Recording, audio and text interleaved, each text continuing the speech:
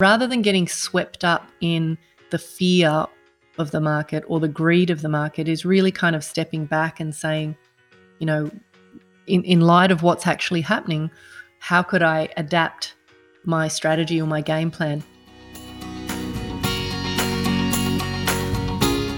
This is Property Investory, where we talk to successful property investors to find out more about their stories, mindset, and strategies. I'm Taran Sham, and in this episode, we're speaking with Amazon best-selling author, chartered accountant, and founder of the Freedom Warrior program, Salena Kulkarni. In this episode, we dive into what happens when fear permeates the market, what has caused it in the past, and how what you can seem like the end of the world can actually be an opportunity in disguise.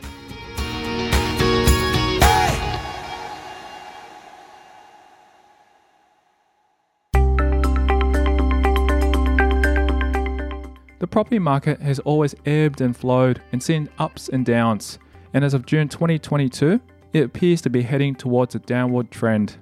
This impending downward slope and the general volatility of the market is creating uncertainty among investors, which in turn is causing a lot of fear and anxiety.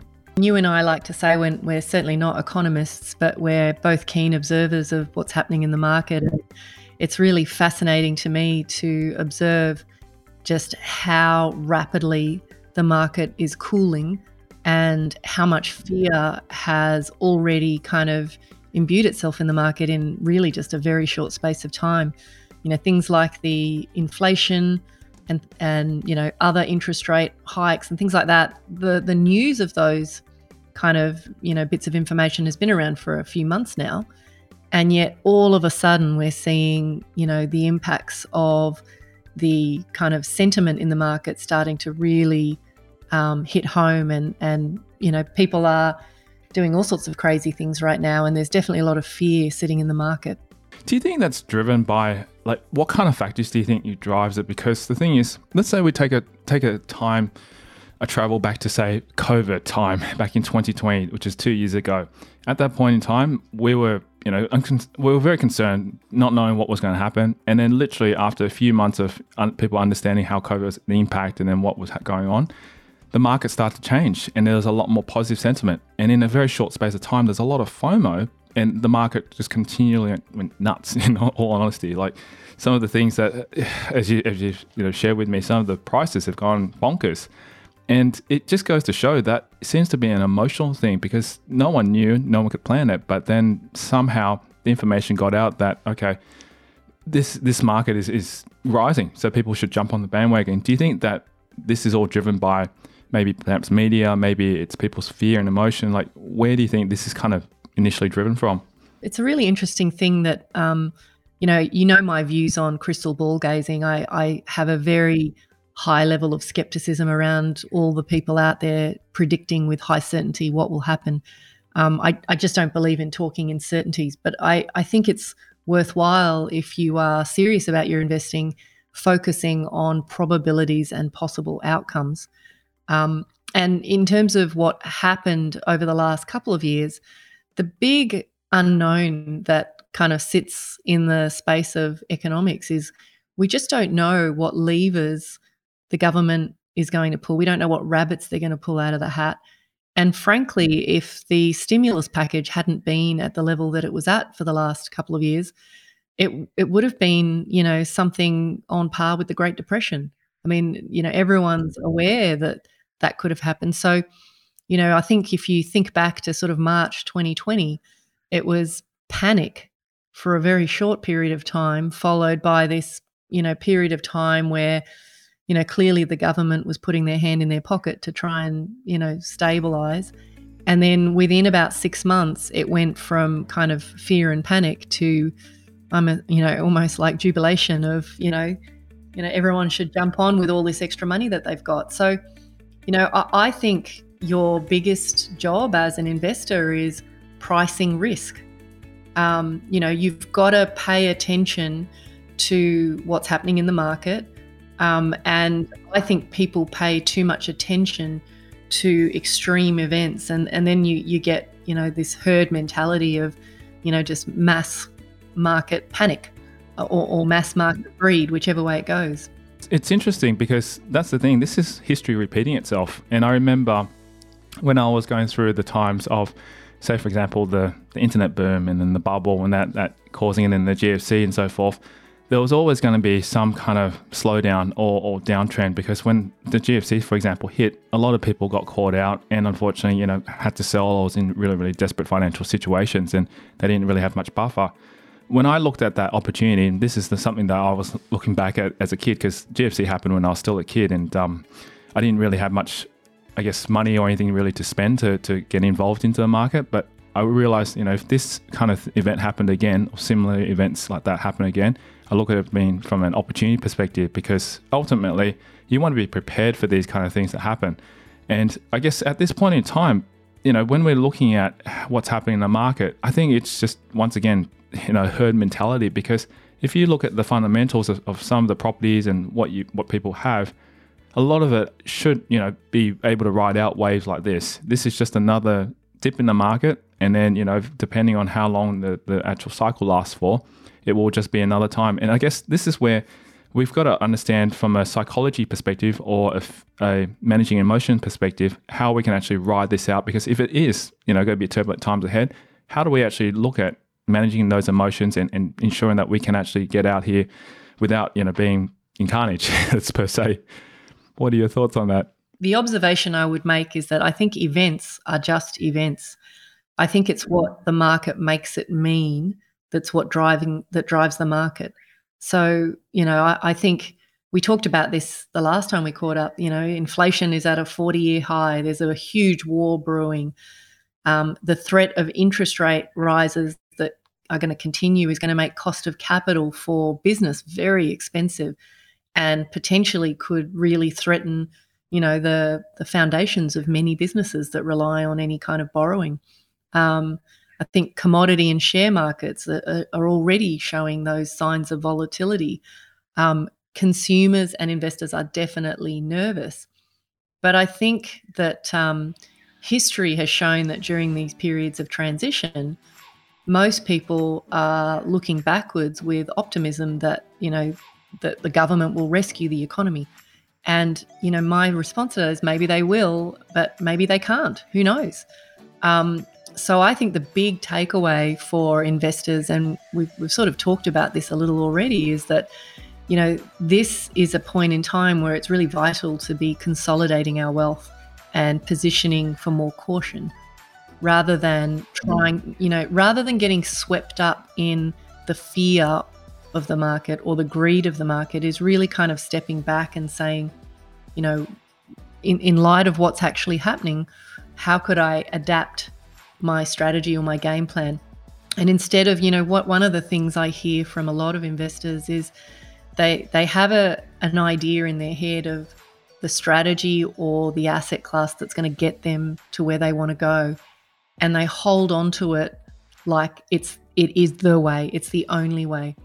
And what I've witnessed from having spent time with people who I regard as, some of the best investors in the world, is you've got to be adaptable. You've got to be flexible in your thinking. And it's the people who are inflexible that actually suffer the most.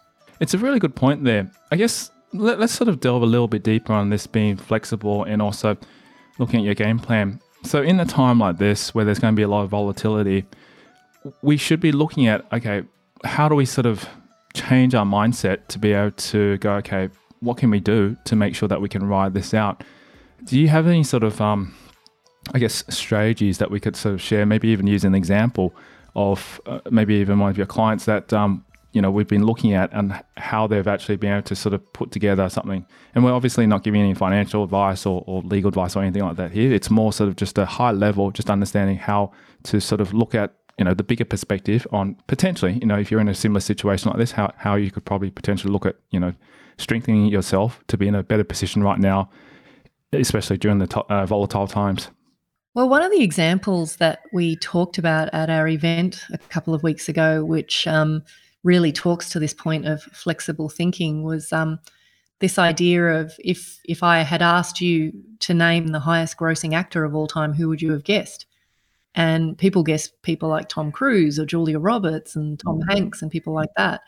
And the award for that actually goes to an actor who never won an Oscar and hasn't actually made that much money per film, and that was our good friend Samuel L. Jackson, who's generated more than $20 billion, and done even more than that in cameos and voice acting roles. And that's because of his capacity to be flexible about what kind of actor he was.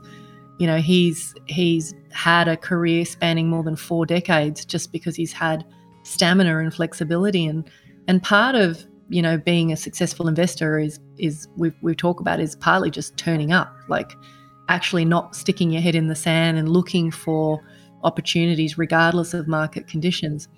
But I guess the example of flexible thinking in today's environment is really about saying, well, let's say, for example, you're an investor that has historically done very, very well with something like commercial property, and you have, and I've talked about this before, like one killer property in amongst your portfolio that generates the lion's share of the income.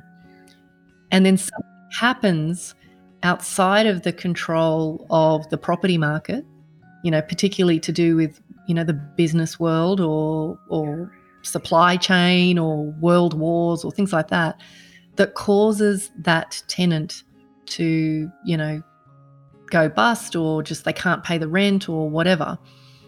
From a portfolio perspective, that could potentially be viewed as a huge vulnerability for someone.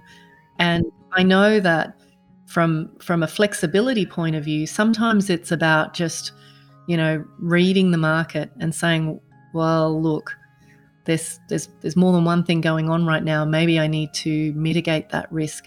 So I think that the idea of flexible thinking is just not being, dogmatic about your way being the right way forever and a day, and just being able to kind of take what's available in the market in terms of information and assume that markets, like life, they're constantly changing, and trends do change. And I think if you think about how markets change, if you look at the last 5 decades, there have been so many strategies that have been in vogue and then out of vogue. Like, we talked about venture capital was a huge in vogue asset one decade, and then the next it was out of vogue. And then 1 minute commodities are, in a glut, and the next they're in a shortage. And then, diversification works until it doesn't.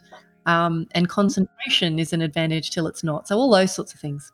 Yeah, it's really interesting. And I really liked what you said about that particular example, is just to be flexible in that sense. And I guess what I'm trying to sort of also tap into and understand is, especially in a volatility like this market, there's so much fear from, all the upside that's been happening. People are sort of still on that mindset going, oh, wow, we've made so much money in the last couple of years, depending on what you purchased or what you bought, whatever. But then, the market could potentially keep going up, which is maybe a short period. But at the same time, they're also uncertain. And then, you hear all these stories about people being fearful. So they went out and just sold at what it is right now. And I think even some people have sold it on the market value for like 20%. And that's insane, because the market doesn't move that fast in such a short period of time with regards to property. It's usually a slower type of market. So I guess what I'm trying to understand is why are these things happening? And maybe from our perspective as an investor, we should probably be trying to be level-headed, keep our head screwed on, because if we act on emotion, things obviously can get out of hand, and you can just go and basically sell this thing, and in say 5 years' time, you might look back and regret it.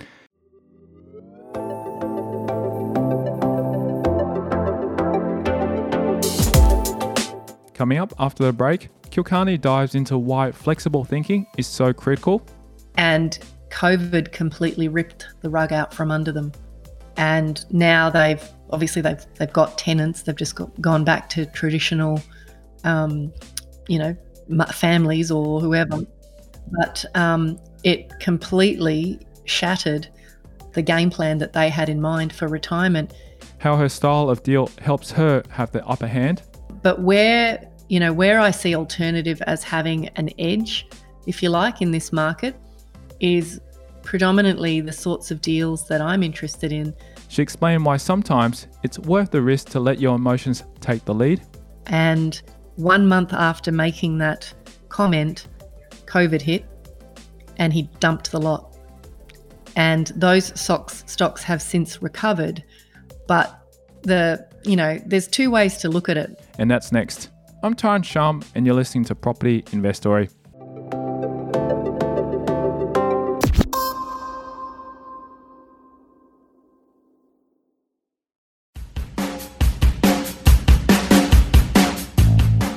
Hey property investor, is your cash or equity currently earning you 1 to 2% per annum sitting in the bank? What if I said to you that you can do better? To find out more, simply register your interest to become a money partner at propertyinvestory.com. Right now, there are great opportunities in the property market and I'm looking for money partners who want to invest to get a higher return with low risk on their money for 6 months. Register your interest by visiting propertyinvestory.com.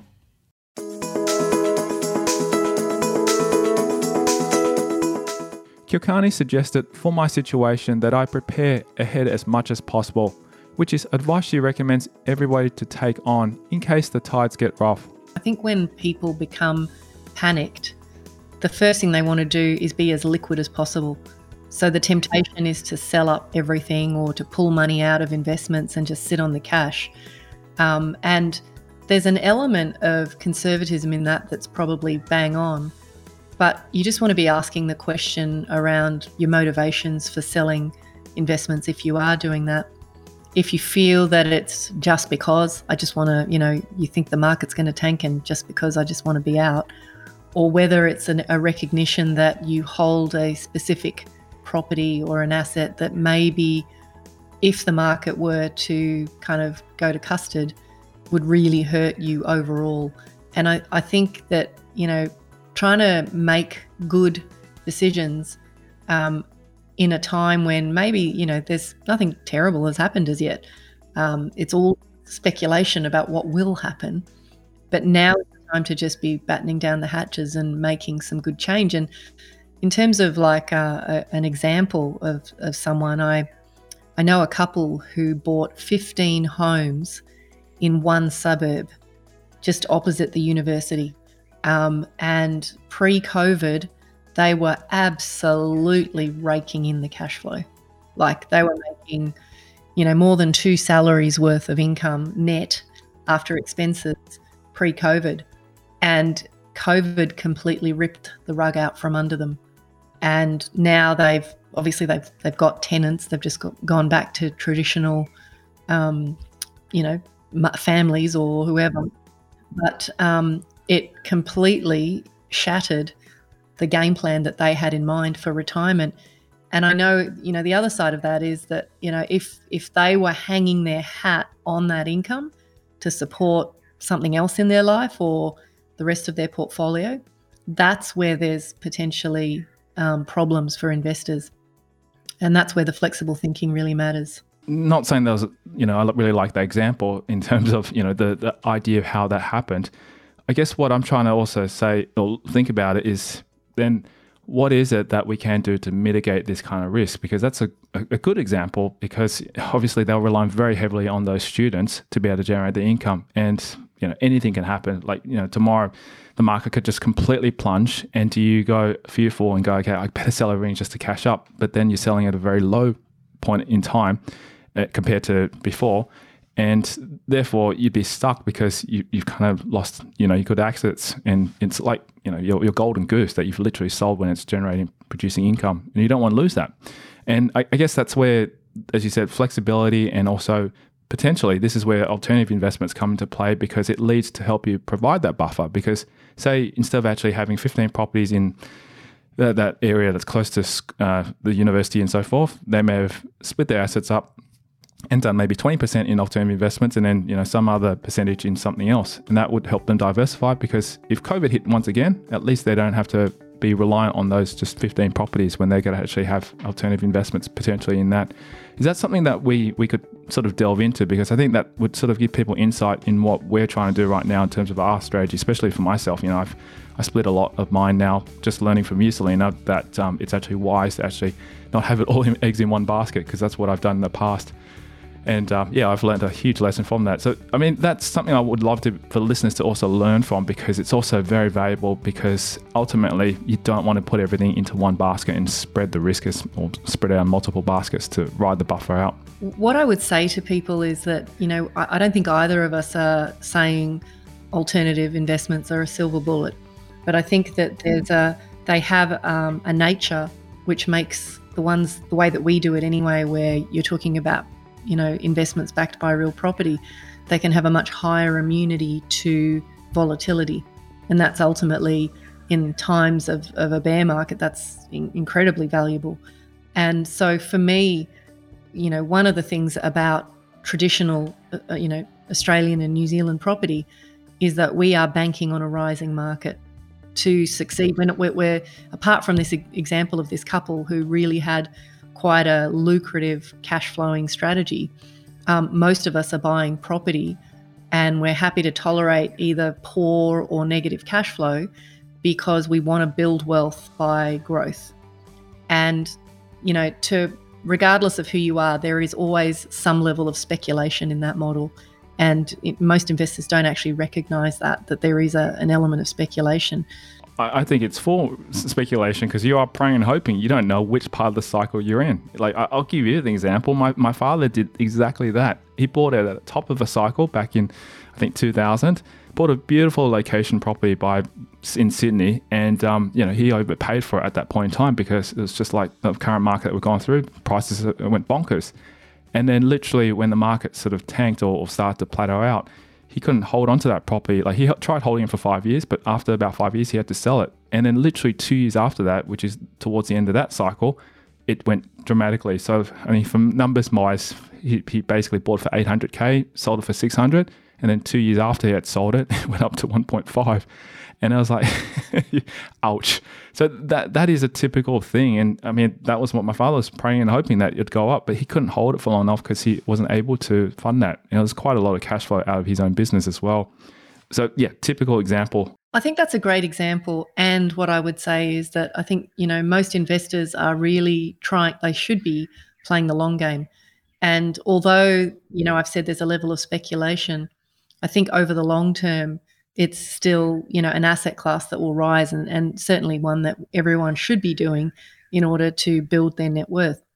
I think where alternative investments for me kind of have a place is once you have a reasonable amount of capital behind you, diversifying into investments which deliver, pretty boring, predictable cash flow can often be offer a level of comfort during bear markets. So right now, for example, as the market kind of in many strategies starts to slow, potentially, could pull back in a small way, could pull back in a big way. Those investors that are playing the long game are probably less concerned, provided they've got, adequate cash buffers and they can ride out any crisis.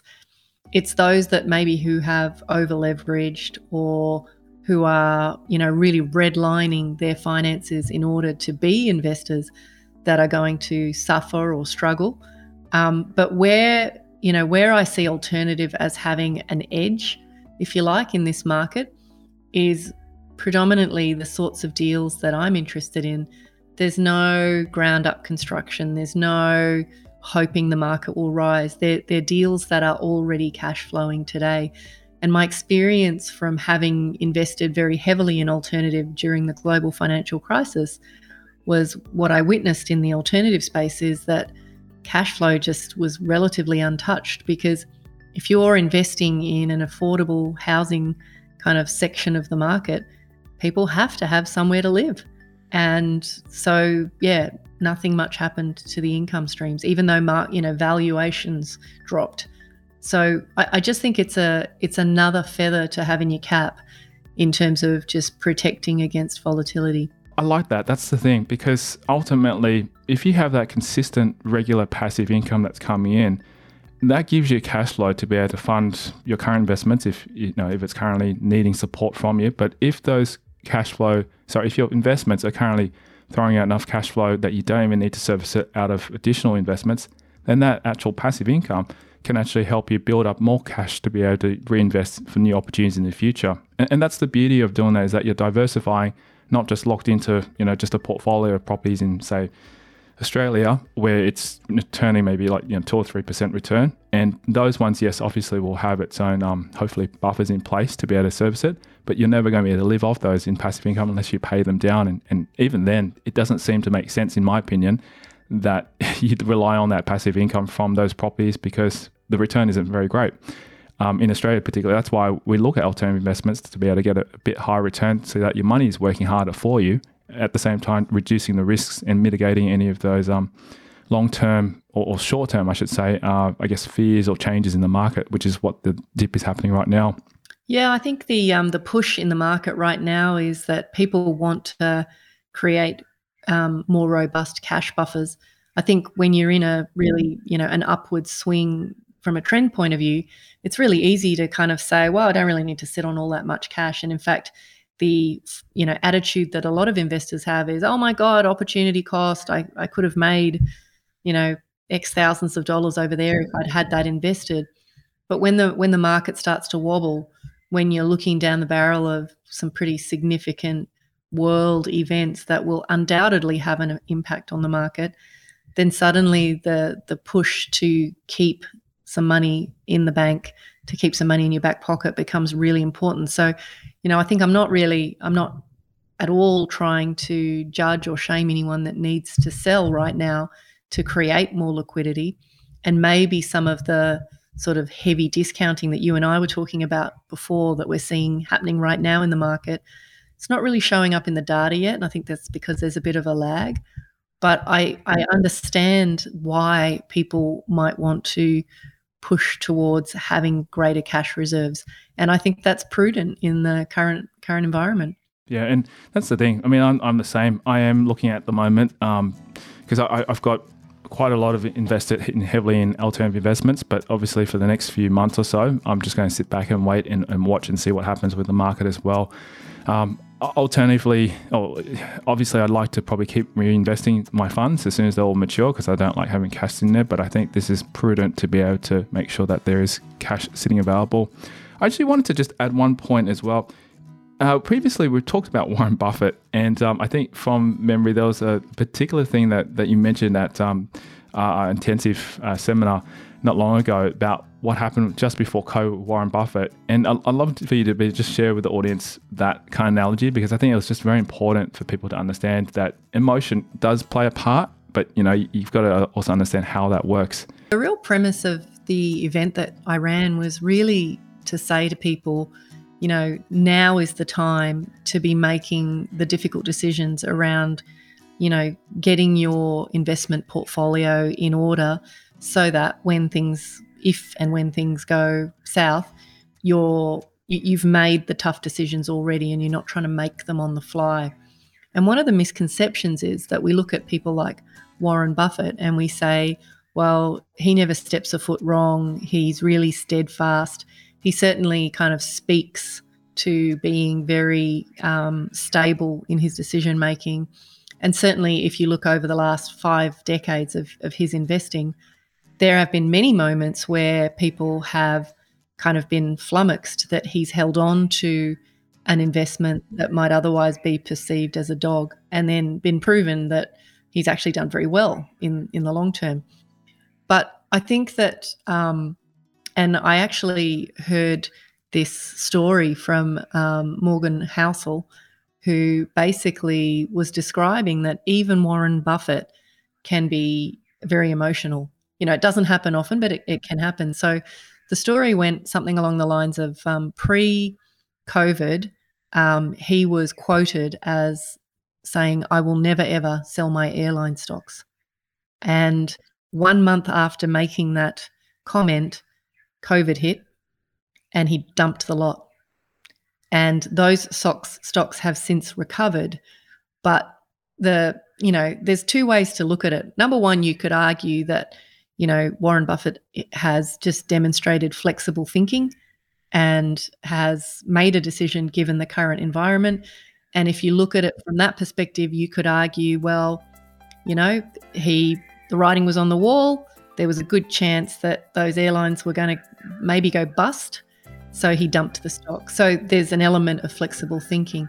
But the flip side to that is, for him, and given everything he says, yes, that was an incredibly emotional decision to have made for a guy who says he never sells and rides these things out. So, I think no one could have predicted the implications and the ripple effects of COVID.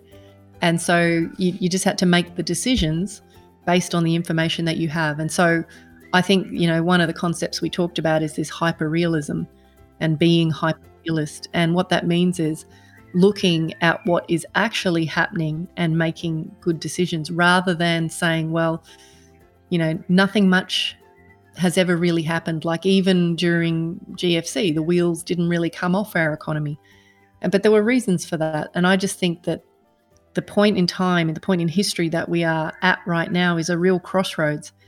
And I think if you are assuming that the government will carry us through this, or that, world politics will figure it out and it'll be business as usual, I think that's a little bit naive. I think there's definitely things happening now that have happened before, but I think the fact that they're all sort of culminating at a similar point in time just makes it extra scary. And I just think it's important to just be extra vigilant. And we talked a lot about, the opinion that's out there right now from an economic point of view. And there's two really loud sets of voices. One set that are going, this will blow over, it's business as usual. And the other one saying, no, that we're looking down the barrel of something much worse than the Great Depression. And the truth is, we just don't know.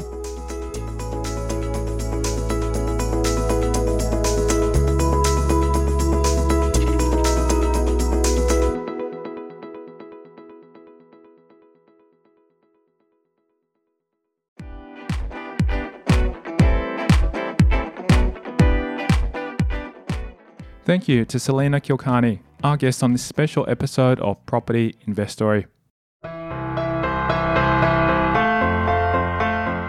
And if you love the show and are ready to get serious about investing your money to get a low risk, high return, then SMS me your name and email address on 04 99 88 10 40 to become a money partner.